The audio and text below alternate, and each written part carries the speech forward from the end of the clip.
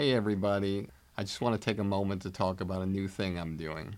Over the years, many of you have reached out to me telling me how much you love the podcast, but also wish there were more personalized takeaways and more in-depth interactions with our guests to hear what they think about comedy. This is why I'm now launching my new digital academy, Blueprint for Success.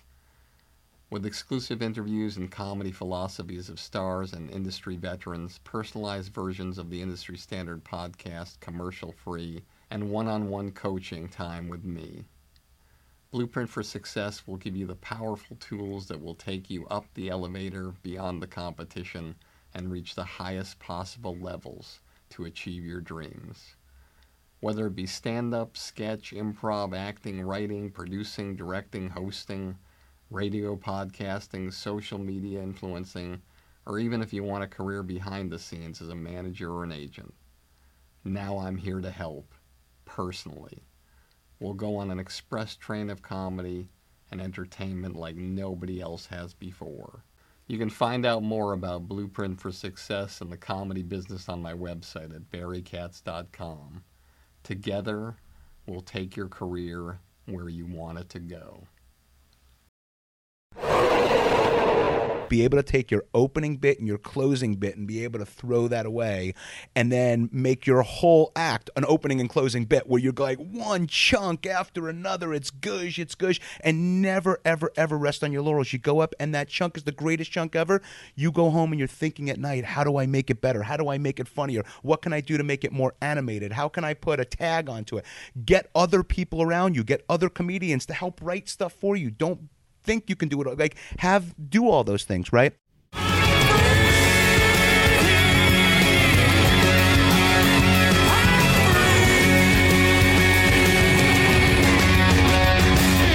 All right, welcome to another episode of Industry Standard with me, Barry Katz. As usual, what I like to do with the cold open is I like to do something that sort of relates in some way of 6 degrees of separation to my guest or the world that they're in or whatever is. And my guest today, I'm very excited about, who we're going to talk to in just a little bit, is Jeff Appeloff, who's an amazing reality producer and creator. And I've only had one other person in this world on the show, Brant Pindavidic, who's the president of iWorks now, and I find this world very fascinating, and I'm sure you guys too, seeing that the number one show on television is about several men who look like they're ex-Red Sox players from the World Championship, Duck Dynasty.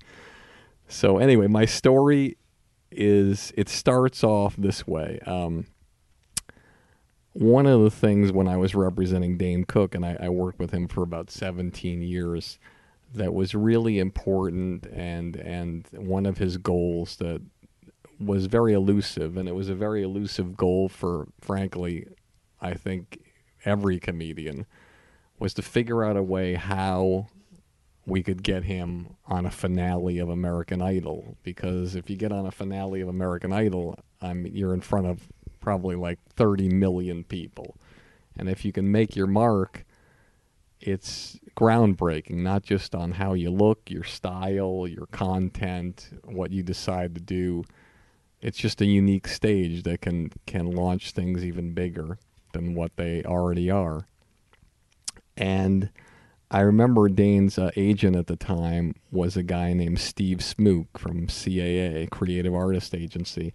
And Steve is a guy, and was a guy, who is one of the, in my opinion, one of the most underrated but extraordinary agents out there, in the sense that he works in all areas of the business. He has worked for clients in film, he's worked for clients in scripted television, he's worked with comedians, he's worked with actors, and he always seems to be in a place where he can get things done in an unusual and unique way that you want to get done. And I worked with him on several deals, not only with Dane, but several other clients. And I was always really, really happy with the working relationship, and always really a lot of fun, and just a unique guy to see how he works and his relationships. a guy who, has pissed a lot of people off in the business, but somehow, some way, even after he really upset somebody, he would figure out a way to create a better relationship. So he represented, I believe, Simon Fuller from American Idol, and he had a little bit of an in there, and we were able to get the idea into the right people and figure out how to get Dane Cook on, and they agreed to put him on if he could figure out some kind of a unique, funny angle or tribute to get something done there. And so he got the gig. So he says to me, Barry, this is very exciting. I don't exactly know what I'm going to do. I said, I have an idea. Why don't I put together a think tank of writers for just 1-2 hour period in a conference room, and you can come in and I'll tell everybody in advance and they can pitch you an idea of what to do.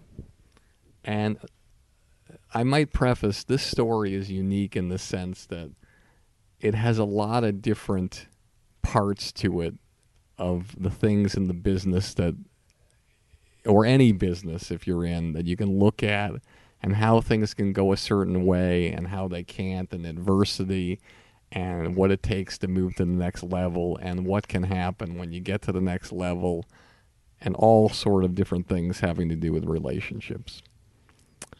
So I put together this room of people, and I wanted to put 10 people in the room with Dane. And I had 9 people that I had put in there who were young writers or special people that I knew throughout the business, not necessarily my clients at all. And 2 weeks beforehand, I had met with this guy who was very persistent, who was probably, closer to 40 than he was 30. And he was kind of a unique-looking guy, and he was a guy who, when I met with him after he was so persistent, there was something about him that was special, but he was kind of like a little socially awkward in the meeting, a little bit, just didn't have the oomph. But I knew there was something about him, but I just couldn't figure out what it was, and I didn't pull the trigger. And it was getting towards when this meeting was, and I still only had 9 people. And so I decided, you know what, why don't I just have that guy come in again? Because he kept emailing me and kept calling me, can I come in, can I see you again, whatever. And I had him come in again. And I just decided, what the hell, my instincts tell me this guy is going to make his mark. But in the room, for some reason, my instincts aren't showing me that. So I said, listen, if you're not busy, I'd love you to come into this think tank with Dane Cook.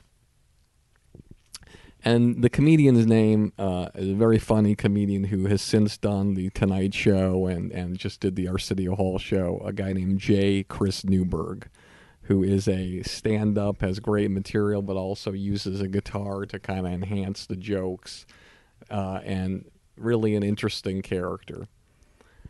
So we have the seats at the head of the table, and Dane and I are meeting and talking, and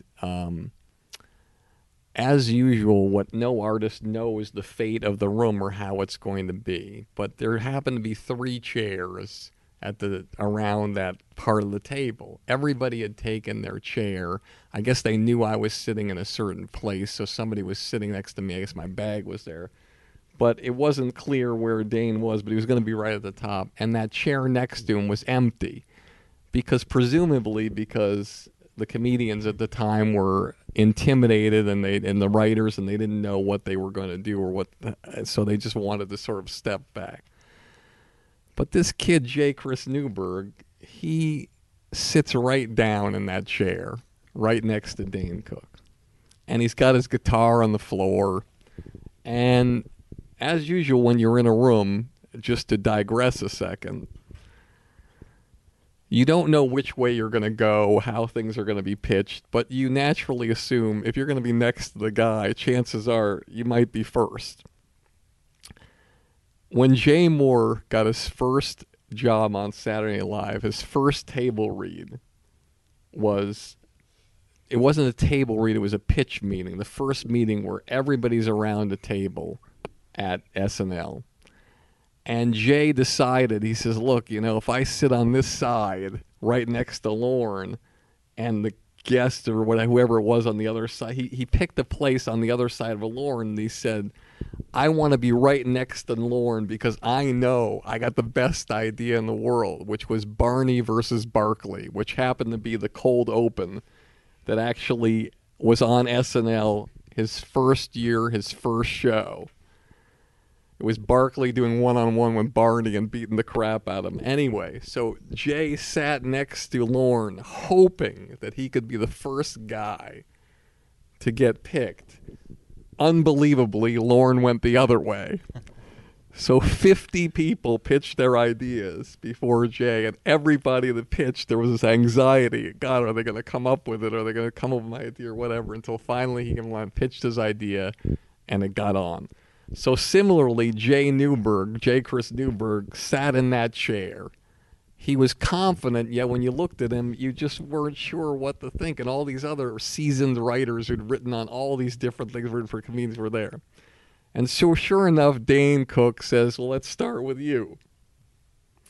And Newberg picks up the guitar, and he says, I was thinking about things last night. A great idea might be that we do a little roast of Simon, and, I wrote a little ditty about what it would be like. And he picks up his guitar, and he says, this song is called Simon Says.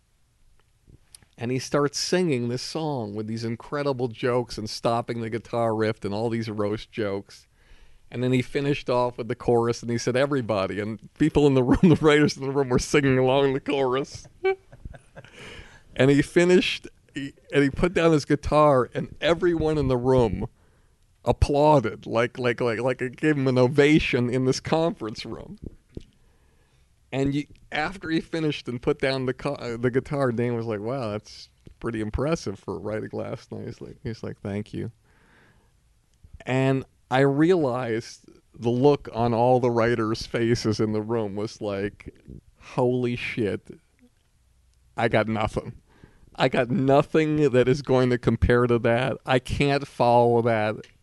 I'm fucked. And the next guy that he called, hey, what do you got? He's like, listen, could you just go to the next guy? And went to the next guy. Listen, I'm thinking about a few things. You the next guy.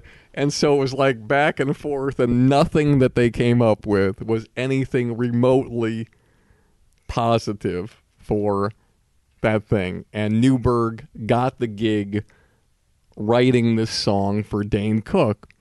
And so we went, he recorded it, wrote a few things, pitched it to American Idol. They loved it. They said, this is great, love it, fantastic. And so Newberg gets his break, starts forming a relationship with Dane Cook, a young guy who came from nowhere with all these established writers. Dane Cook gets his break on the biggest show in reality television, to the first comedian that I know of ever to be able to do a set on a finale of American Idol, which was a first, and he loved firsts. Those were his goals. And everything is fantastic and exciting. And then we get to the American Idol live taping, and I get there a little bit early. And one of the things that I was amazed about is that there was a rehearsal during the day, and Ryan Seacrest was nowhere to be found. Here is the largest, biggest host in network television. It's a live show, and somebody who's like a male model is running through his lines. I'm like, how is it possible that this guy is, I'm waiting, I keep going back and forth, not there. I go back to the trailer, I knock on the trailer door, the producers of American Idol come in, and they say, Dane, I don't think we're going to be able to do this show. It was early. It was very early. I don't think we're going to be able to do this. I don't think it's going to happen. And it's got to happen. You made a commitment. So Steve and I were fighting back and forth throughout the rehearsals with the producers. You got to have him on. You can't take it away from him. You committed. You cannot do this to him. And they're like, we're sorry, it's just not going to work out. So all through the day, we're fighting with them, fighting back and forth. What is it? Oh, it's a time issue. We don't think we can do the time, whatever it is. Listen, you have to make this happen. So Steve and I were, part of being a manager and being an agent is turning no's into yeses. Here's Dane's biggest break. He's gone to a stylist. He has a whole outfit he's picked out. He's worked for hours and hours and hours on this thing. He's gone into rehearsals with the band, and he's got his 2 minutes and 15 seconds or whatever. So then they come back in and they say, listen, can you do it in a minute? And he's in the trailer. He's like saying, he said, give me 15 minutes. We're working on it with Newberg. He tries double time. Now, for those of you not in music, which I wasn't, double time just means you're doing it twice as fast, but you're doing all the words the same way. It's just twice as fast. They bring in the American Idol producers. They show it to them. They close the trailer door. Listen, I don't think this is going to happen. I don't like it that way. Whatever. Listen, what if we just do a 1.5 minute version or whatever? We'll figure it out. We'll edit something. We'll do it. We went back in the trailer. We're working on it. He does that version. And they say, okay. And so we fought for it. We got on. It wasn't exactly what he wanted, but it was a moment that he would have. And whether it was less time or not, it would be a big break, and 30 million people would be watching it. So then the American Idol producers informed us that they came up with the brilliant idea. Listen, guys, what's going to happen at the very end of the song, we're going to bring out all the rejects that Simon has shit on throughout the years or the year, and we're going to bring them out and clap and applaud, and there's going to be 3 or 4 on either side of you, Dane, when you finish. And I'm like, well, this doesn't seem like a good idea. And the producers basically yelled at me. They said, listen, listen, motherfucker, you're lucky he's on the show. We almost took him off the show. This is what it is.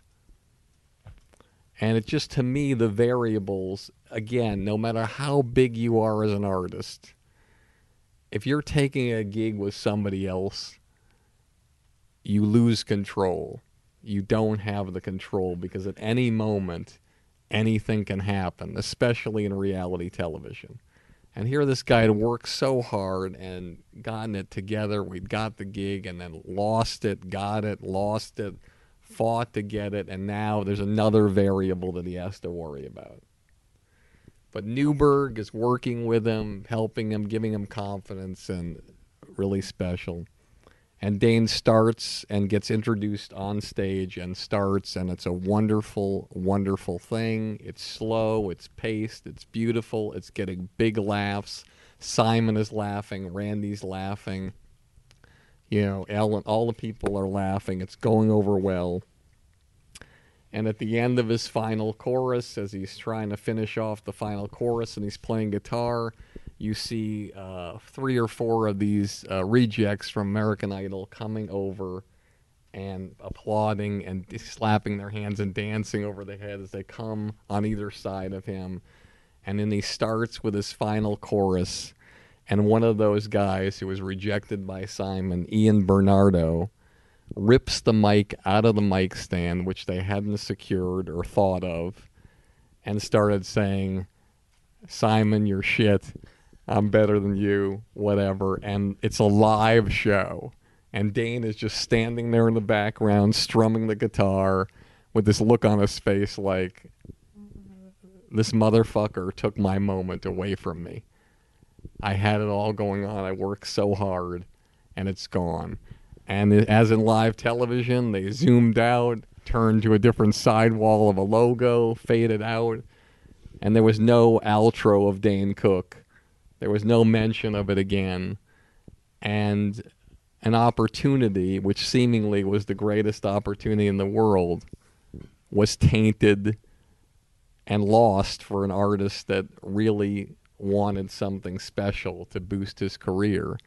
And on the flip side, though, the young artist, J. Chris Newberg, it was a defining moment in his career. He had shown that he could prove that he could be a great writer. He could prove that he could create holy shit moments. He proved that he could create original content.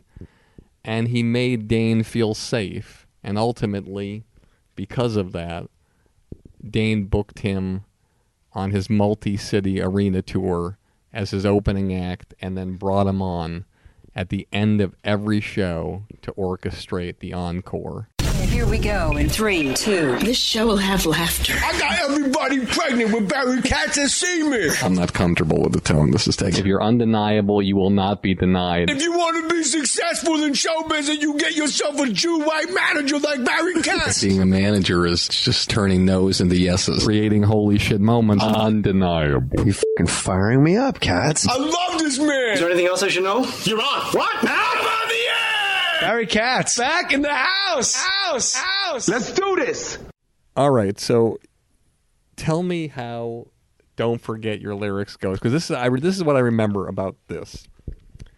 And those of you who remember 5 years ago, NBC and Fox were rushing to get out a singing competition show. Right.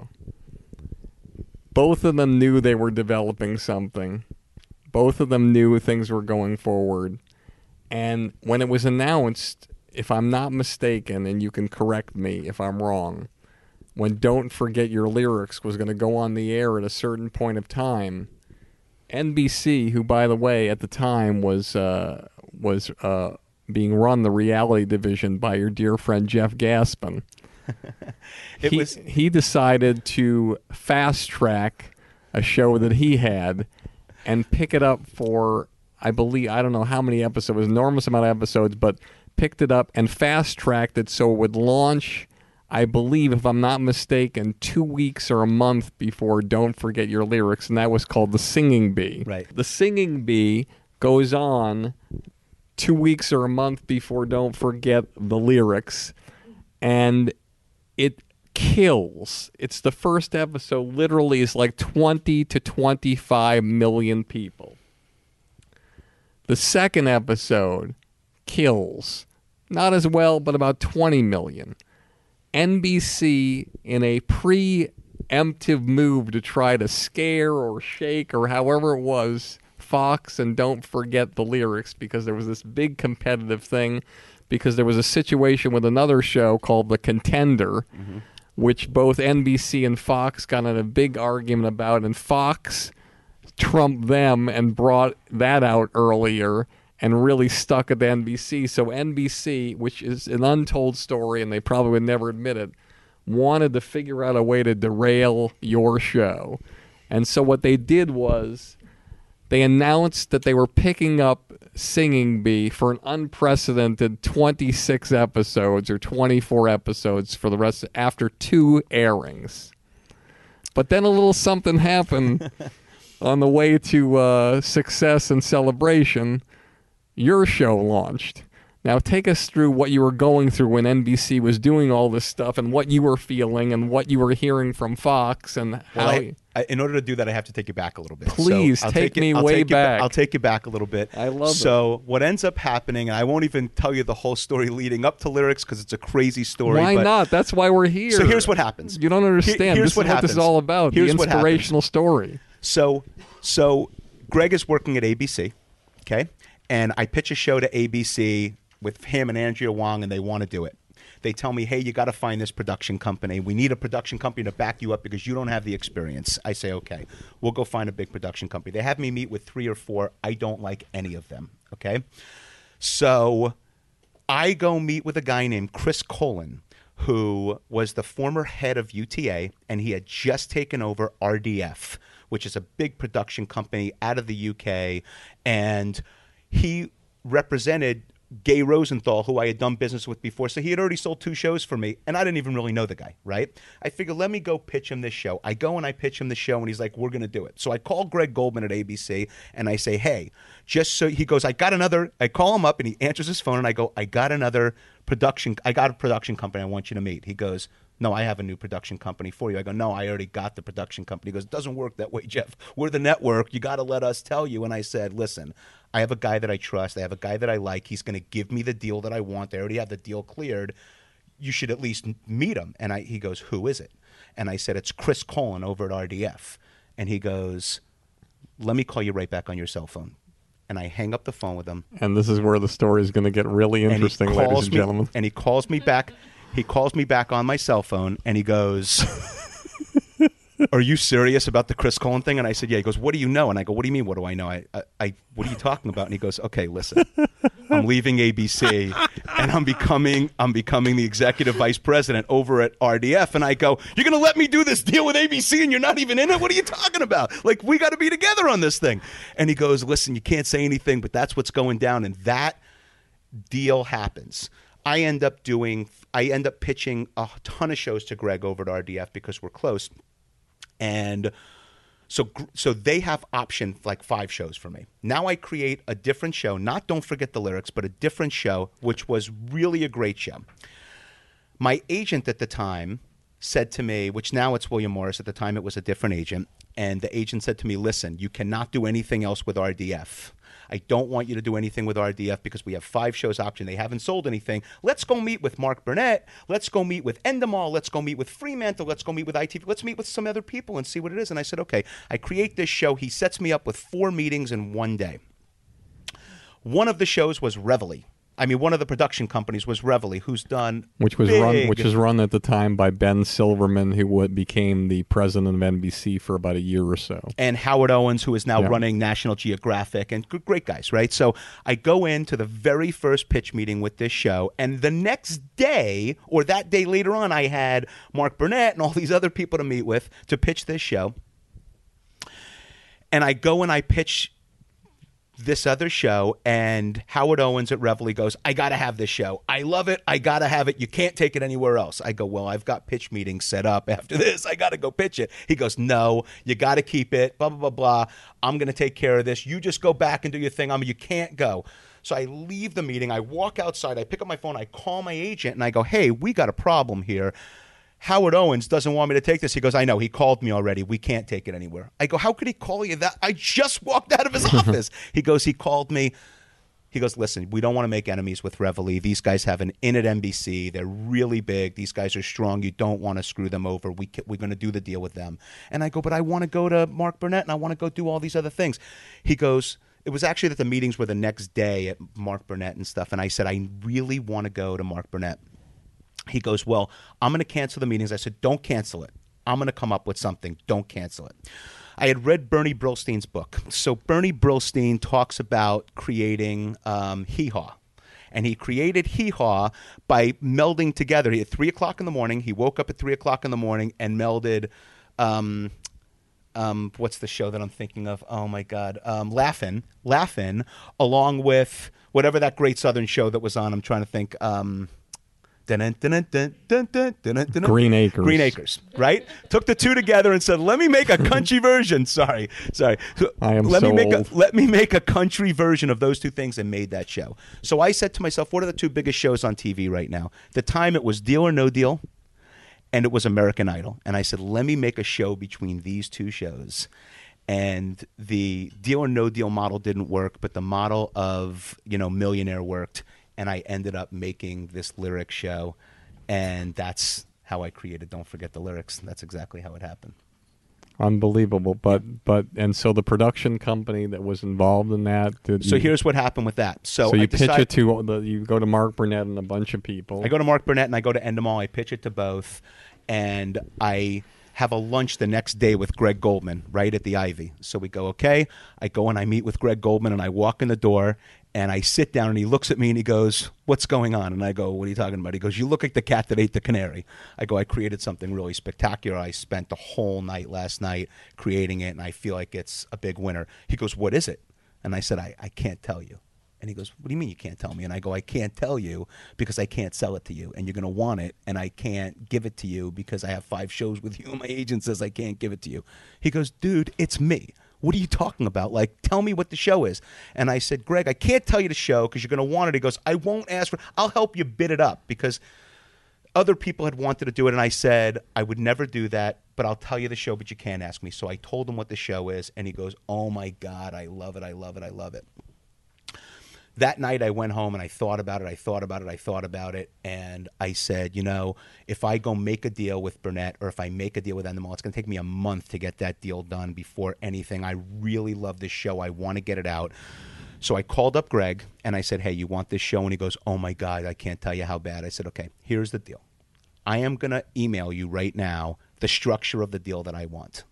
And just to break in, these deals, when you option a reality show to a company, these companies, like, they squeeze you. They do anything they can. You'll get, like, an option deal that sometimes, it's very common if you're an artist and you create a reality show, they'll do, like, what's called a shopping option agreement, where they have the rights to have your show or your concept for 6 months, sometimes a year.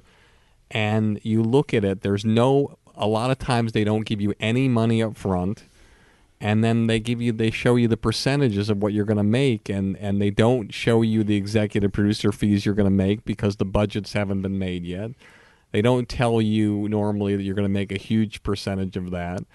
They don't tell you what your episodic fee is going to be. Sometimes they'll guarantee your credit. Sometimes they'll try to squeeze you down to co-executive producer credit and not executive producer credit. And then you'll look at the back end, which is in Success, and you'll see a number that sometimes, believe it or not, is between 2.5% and 5% or 10% when you do your first deal, and you're like, wait a second. I created the show.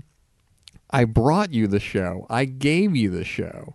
And what you're telling, and you're getting the physical production through the show, which means that if the show cost $1 million an episode, guaranteed on a bad day, you're making $300,000 profit.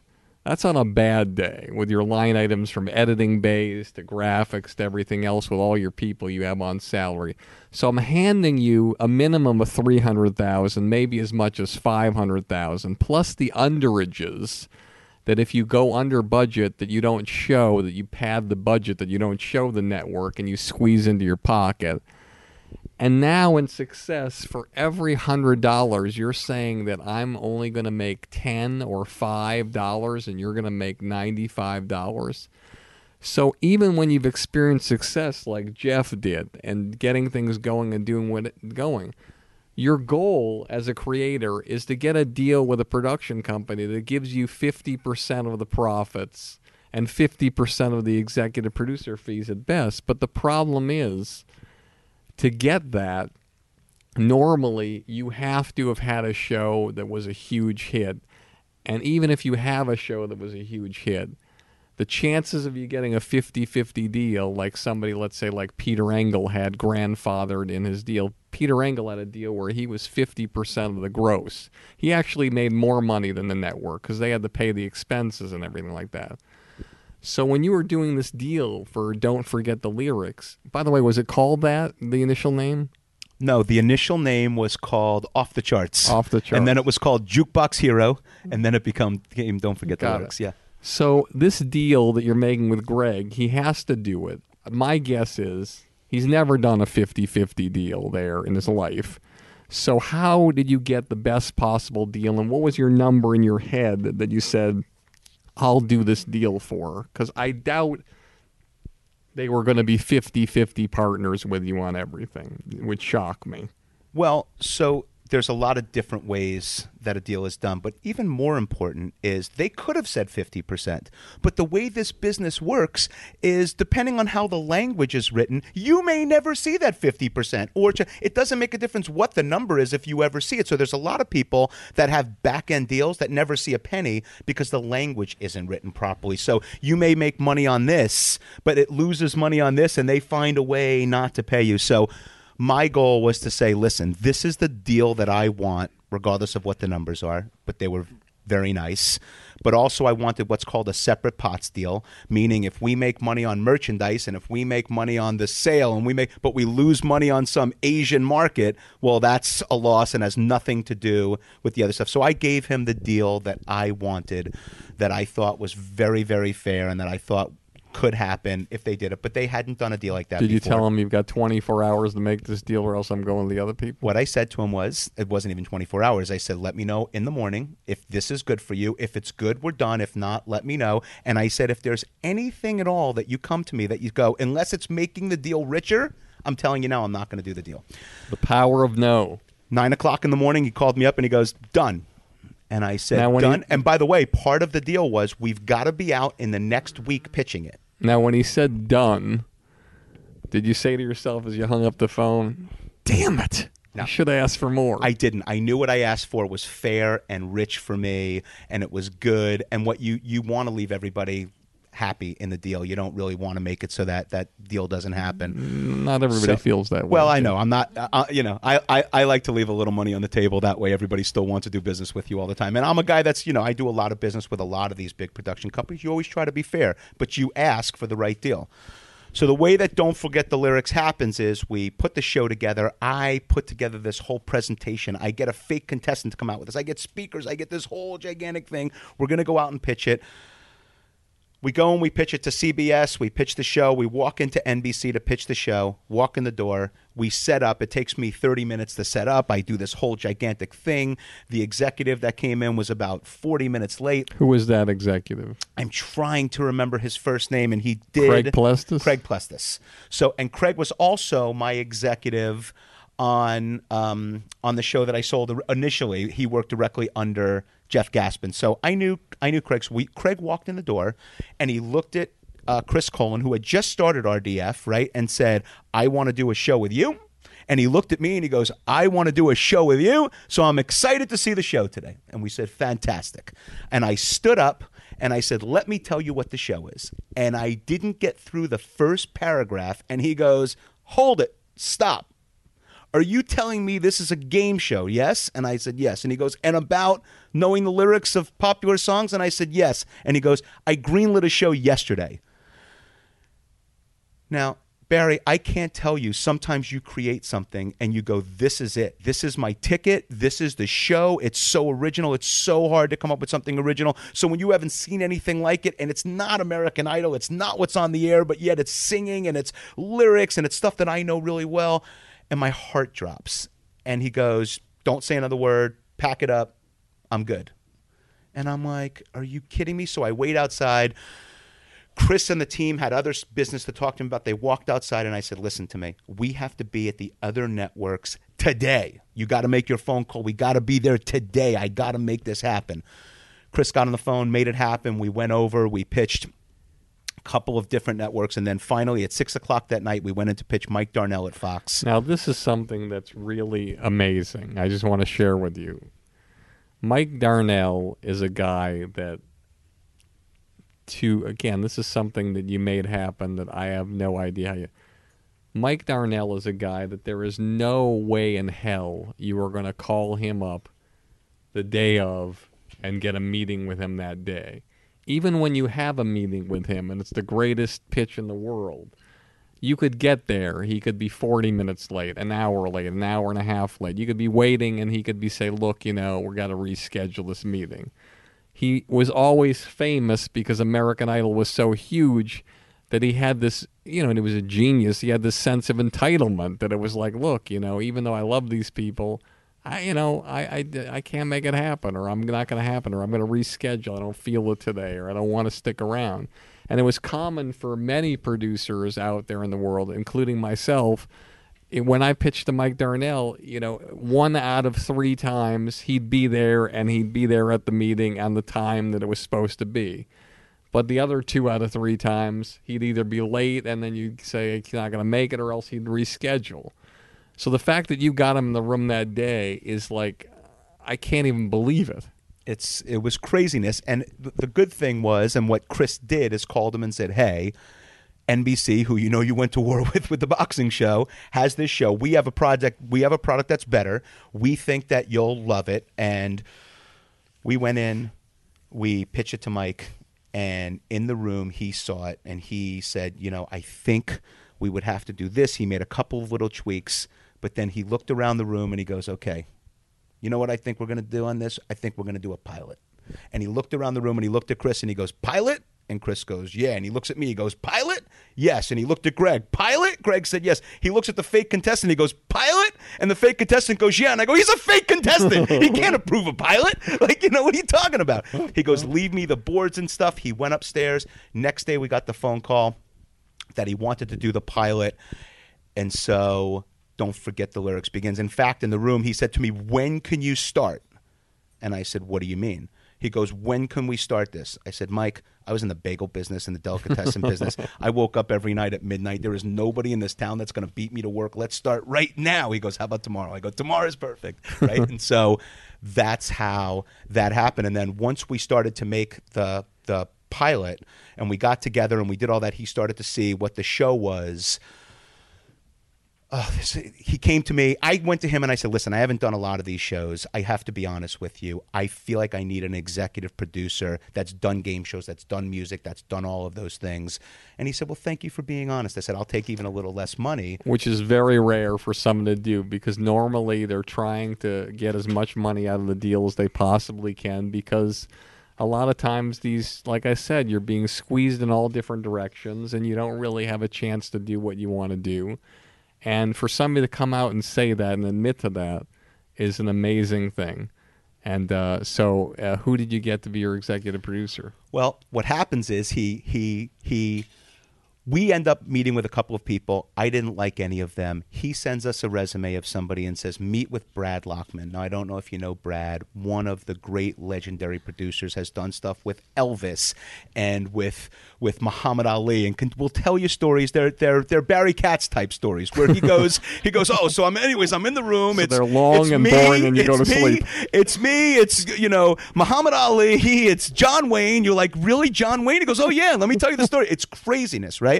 But I look at his resume, and he had one game show. He had a music show many years ago, which was gigantic and huge, but he hadn't done enough stuff. So I said to the guys over at RDF, I said, I don't think this is the right guy. So they called Mike, and they said, look, Jeff doesn't think it's the right guy. And he goes, no, I actually think it is. Let's get a phone call. So it's me on the phone with all the guys at RDF and Chris and everybody and Mike Darnell. And Mike says, listen, I really think you should try this guy. And I go, Mike, I got to be honest with you. I read resumes. This is my one shot. I want to make this so great for you. I love you. I love your enthusiasm, but I want to make it great. It just doesn't seem like this is the right guy. And now, he goes, if I were Mike Darnell, I would have said, look, listen, trust me. Why don't you just do the pilot with him? If you don't like him, we can always change it out. That's afterwards. not Mike Darnell, right? Okay. So Mike said to me, you don't trust me. And I go, no, of course I do. Are you kidding me? I mean, you're the guy. He goes, if I'm the guy, you would truly trust me. And he goes, and if you trust me, you try it with Brad. And I just sighed. And he goes, I tell you what, Jeff, let me make it sweeter for you. If you go and you meet with Brad and you end up picking with him, I'll make it 6 episodes. And I go, Mike, I got to be honest, this could be the best resume I've ever seen in my entire life. I love this guy. And I went and I met with Brad, and we became fast friends. And he would tell me all these great stories. And we ended up picking Brad. We got 6 episodes. The first episode, which again, before the pilot, you got 6 episodes, which again is something that's very, very rare. Yeah. All right. So take me through the casting process. Tell me the list of people. Who was number 1 on your list to be the host, and where was Wayne Brady on that list? Wayne Brady, I went in pitching Wayne Brady as the host. You did. So I pitched Wayne Brady as the host. Wayne Brady decides he doesn't want to do it. We meet with Ellen. We offer Ellen an exorbitant amount of cash. We go over to the Beverly Garland If you Hotel. offered Wayne Brady $100, how much money did you offer Ellen? I can't tell you. You're not telling them out the money. I'm just telling you, if you offered Wayne $100, what did you offer Ellen? 100,000. Okay, it's like crazy, right? Like crazy money to do it. Crazy, where anybody in the world would go, wait, that's per episode. And you got to remember, when you're doing game shows, you shoot 4 in a day. So in 3 days, done. Like so much money, like more money than anybody had ever made. I never heard a quote like that. And at that time, all these guys were making more and more money hosting, and it was crazy, right? So she gets this offer, and she says to me, look, I got to tell you, Jeff, I love this show. I think it's fantastic. But I've got my show, and this is like way too much work. Like, I don't want to. Who wants to spend the whole day? Like, I don't need to do this or want to do this. So she decides not to. And do another thing you should know if you're a comedian that I'll share with anyone out there who's doing comedy or is bigger in the business is that if you host a game show, the history of the world in comedy is against you. Because there's only one person that I know of that has hosted a game show and gone on to book significant acting jobs in television and film. Every other comedian who had any aspirations of being an actor, who hosted a game show, never booked a significant acting job that was successful again. Only one guy, Jay Moore, hosted a game show called Lip Service, hosted a reality show which is double as bad, Last Comic Standing, but still people like Clint Eastwood were still giving him roles, and he worked with 13 Academy Award-winning actors and actresses. So when you're a comedian like Ellen, no matter how big the offer is, if you have aspirations of being an actor or an actress and you're doing it, you're not. Whoopi Goldberg took $10 million to be the secret, the middle square in the Hollywood squares. $10 million. All she did was 4 or 5 shows a day on a Monday, and she never booked a significant acting job again of any ilk, and she had won an Academy Award. And now she's hosting The View. Howie Mandel was an actor, started hosting things, has never booked a significant acting job again. But I'll tell you a great Howie Mandel story really quickly. He's a personal friend of Sure. mine. So his story on this is he gets the call to do Deal or No Deal. Yes, and he was like number 13 or 17 on the Like list. way down the list, Yes. right? After Arsenio and all these other people, and people had tried out and everything, and they decide they want him to do it, and they give him a call, and he does not want to do it. He feels like it's just the end of his career if he does that. So his wife says to him, "Are you kidding me? This is a great opportunity. Why do you not want to do it?" He goes, "Honey, are you kidding me? This could end my career." And she goes, "What career?" And he ended up taking it. And the rest is history. And although he hasn't booked movies, he's done pretty well for himself after Deal or No Deal. Oh, It's been- yeah. No, like his career is totally revived Look, from that, Louis right? Anderson was acting and everything. He did Family Feud. He made $6 million for Family Feud, and he never booked a significant acting job again. It's just the way the world works. I don't know why it is, but it's the way it works. So to get back to the Wayne Brady story, Wayne Brady had passed, and then Ellen passes. And, you know, sometimes your show, you need the right host. You need that right person. I really felt like Wayne was the right person, and so did Mike Darnell. Mike reached back out to Wayne, and Wayne's representative was Stacy Mark. He came down to this Relationships. He came back down to this big run through, which I didn't know that Stacy Mark was his agent. I had no idea. They came, they were at the restaurant at the hotel. We had this big room set up, and we're ready for them to come in. And they tell me Wayne Brady's in there, so I'm like, okay, let me go in and say hello. I walk inside to say hello, and I see Stacy Mark, and she looks at me. I hadn't seen her in several years, ever since we did the Eddie Griffin thing. And she goes, "Jeff?" And I go, "Hey, Stacy, what do you..." I go, "Oh, you represent Wayne?" And she goes, "Yeah, what are you doing?" And I go, "This is my show." And she goes, "You're kidding me." And I said, "No," because she only knew me from the Eddie Griffin concert. She doesn't know me from this. And she looked at Wayne. She goes, "It's going to be great. You're going to love this. I'm telling you, it's going to be great." And Wayne came in and agreed to do it at that particular run through. And the rest is history. That's how it went down. Relationships, Exactly. trust, and safety. Yeah. Amazing. All right, let's wrap it up with a couple of questions. I'd love you to tell me your biggest disappointment in show business and your proudest moment. Well, I think my proudest moment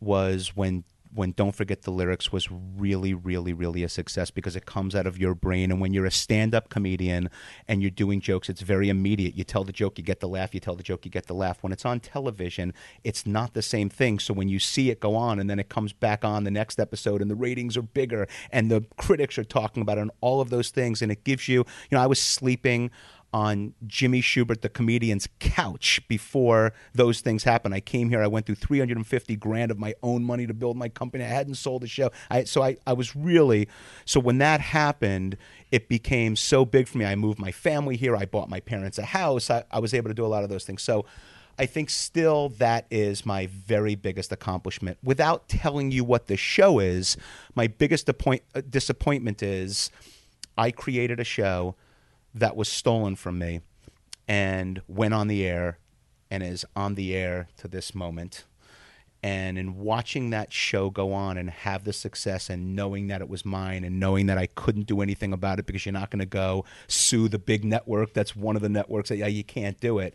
But in watching that happen and all of my friends were like, isn't that your show? Isn't that your thing? And your ego and it was so brutal and so hard, but I decided I wasn't going to go away. You know, in this town, a lot of people come to this town. And if something happens like that, you go away. You go, that's a brutal thing. You get knocked out like that, and it's a lot of money and a lot of ego and a lot of tough times. It's very, very hard. So for me, that was my biggest disappointment, but probably what pushed me into going, I will not stop until I have some level of success and keep swinging away. And, you know, right now, I still feel like, you know, I've sold some shows. I've had some successes, you know. Don't Forget the Lyrics was in 77 countries, right? I mean, like big, right? You go, but still not anywhere to what the expectations, which was how we began at the very beginning of this whole conversation. But things like that, they drive you. So even though it was my biggest disappointment, I think it was also my biggest motivation in seeing somebody else have your idea on TV, but you reap no reward, you get no credit, there's nothing there, and it just kind of goes away. And so that was really a heartbreaker. And you have to go into that network and pitch more shows every month or 2 months, knowing that what they did to you, but you can't let them know that it got to you. You can't even let them know that you really even know or feel any animosity about it because you can't bring that kind of tension into the room. And the network might not really be a part of that. It might just be the production company. It might be like you don't know where the line is drawn, how it happened. And a lot of times in this town, you know, you go, there's similar thinking in certain things, but not in this particular case. It wasn't the case. But, you know, you have to be able to suck it up and go, I'm not going to point fingers. I'm not going to, but I'm going to, like if you're a stand-up and you get a joke stolen, you go, okay, if I only have so many jokes and one gets stolen, then who knows who did it. But if you keep writing new and you keep coming out with new material, nobody can stop you. So it's so fascinating you said that. I remember when Louis C.K. accused Dane Cook of taking about 90 seconds of material from him. And I remember calling Louis and I said, Louis, you know, if Dane Cook needs your itchy asshole bit to make it in this business, then we're all in trouble. And that's a great motivating factor that happened to you, and it's a very inspirational story. Lastly, what advice do you have for young comedians who are starting somewhere in the world on their path, and what do they need to do to make their mark in the business? And also, secondly, what advice do you have for young executives that are starting, that are trying to go through and move the needle in this business, create shows, sell shows, get stuff on the air, knowing what you've gone through? For young comedians, I would say be true to yourself. Do the material that you feel strongly about. Find an angle, a voice, find something, and do the hard work. Do not shortcut in any way. It's too easy. Make a job out of it. Work every single day on honing it. Tape yourself. Do all the things that I talked about earlier that I really feel like those are the things that you do, and you have to continue to take good and make it great, make great spectacular, and then be able to throw spectacular away. Be able to take your opening bit and your closing bit and be able to throw that away, and then make your whole act an opening and closing bit where you're like one chunk after another. It's gush, and never, ever, ever rest on your laurels. You go up and that chunk is the greatest chunk ever. You go home and you're thinking at night, how do I make it better? How do I make it funnier? What can I do to make it more animated? How can I put a tag onto it? Get other people around you. Get other comedians to help write stuff for you. Don't think you can do it. Do all those things, right?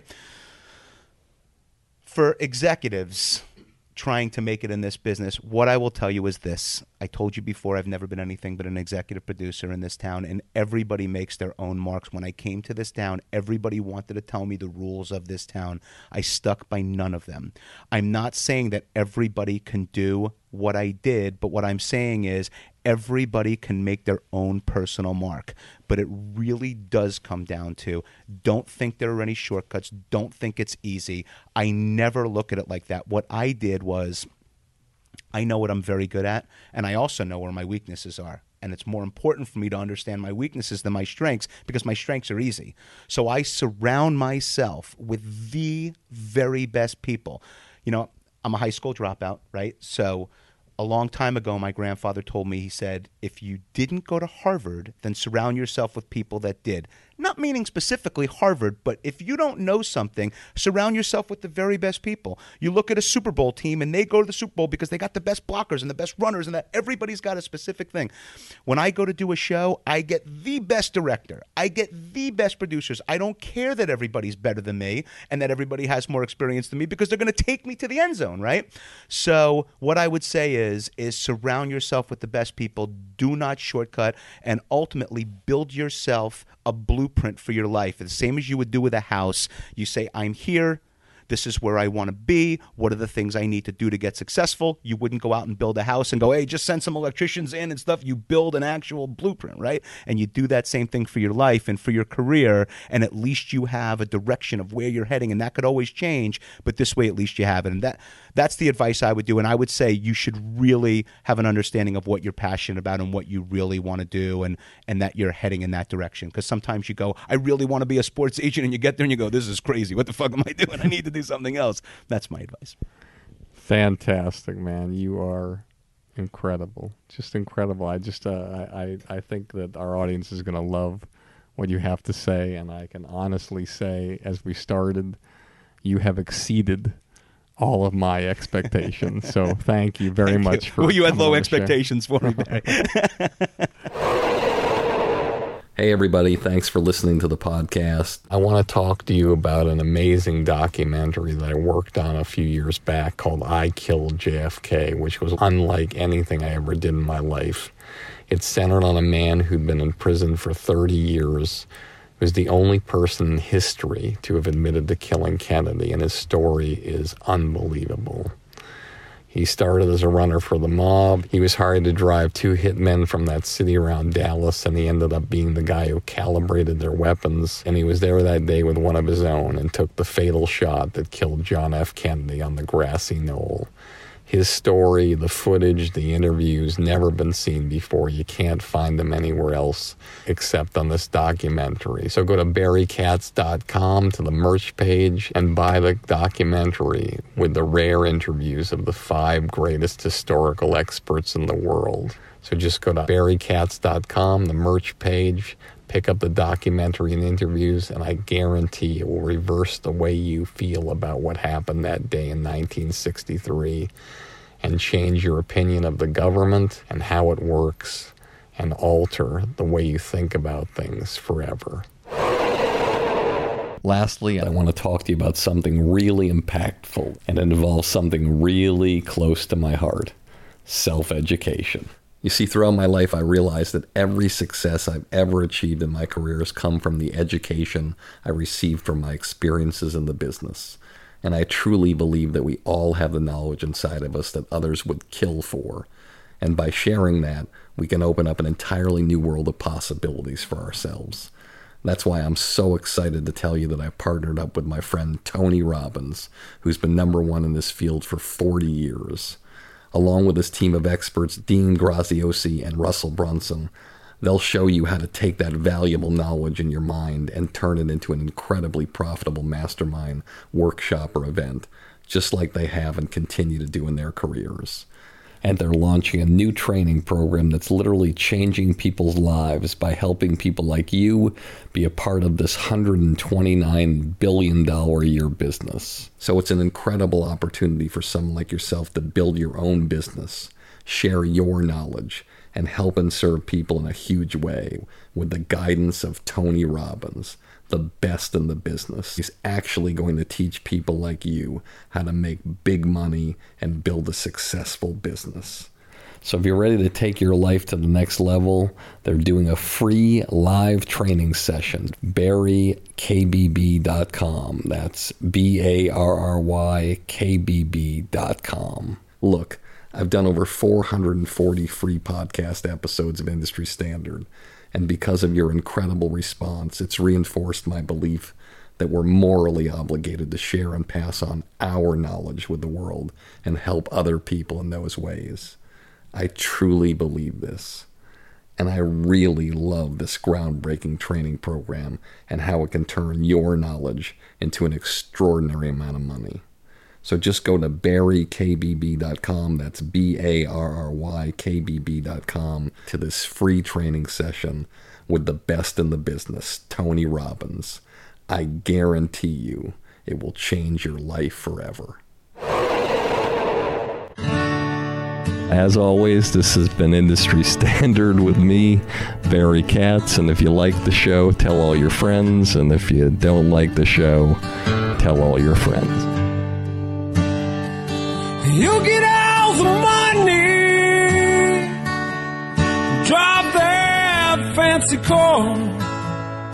All the people love you, 'cause you're going far.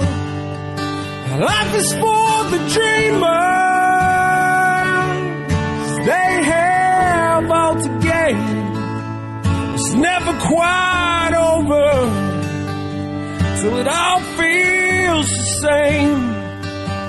You pick your own poison, dig your own grave down in the valley.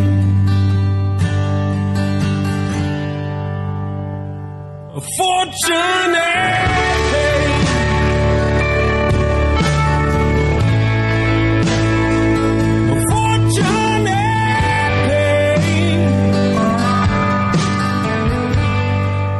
Thank you for listening to Industry Standard with Barry Katz. If you'd like more info on our schedule of new episodes or how to reach Barry through Twitter, Facebook, or email, go to BarryKatz.com. Before you leave, please take a moment to subscribe to our podcast, leave a comment, and rate it, even if you think it blows. Thank you for your support, and have a great day.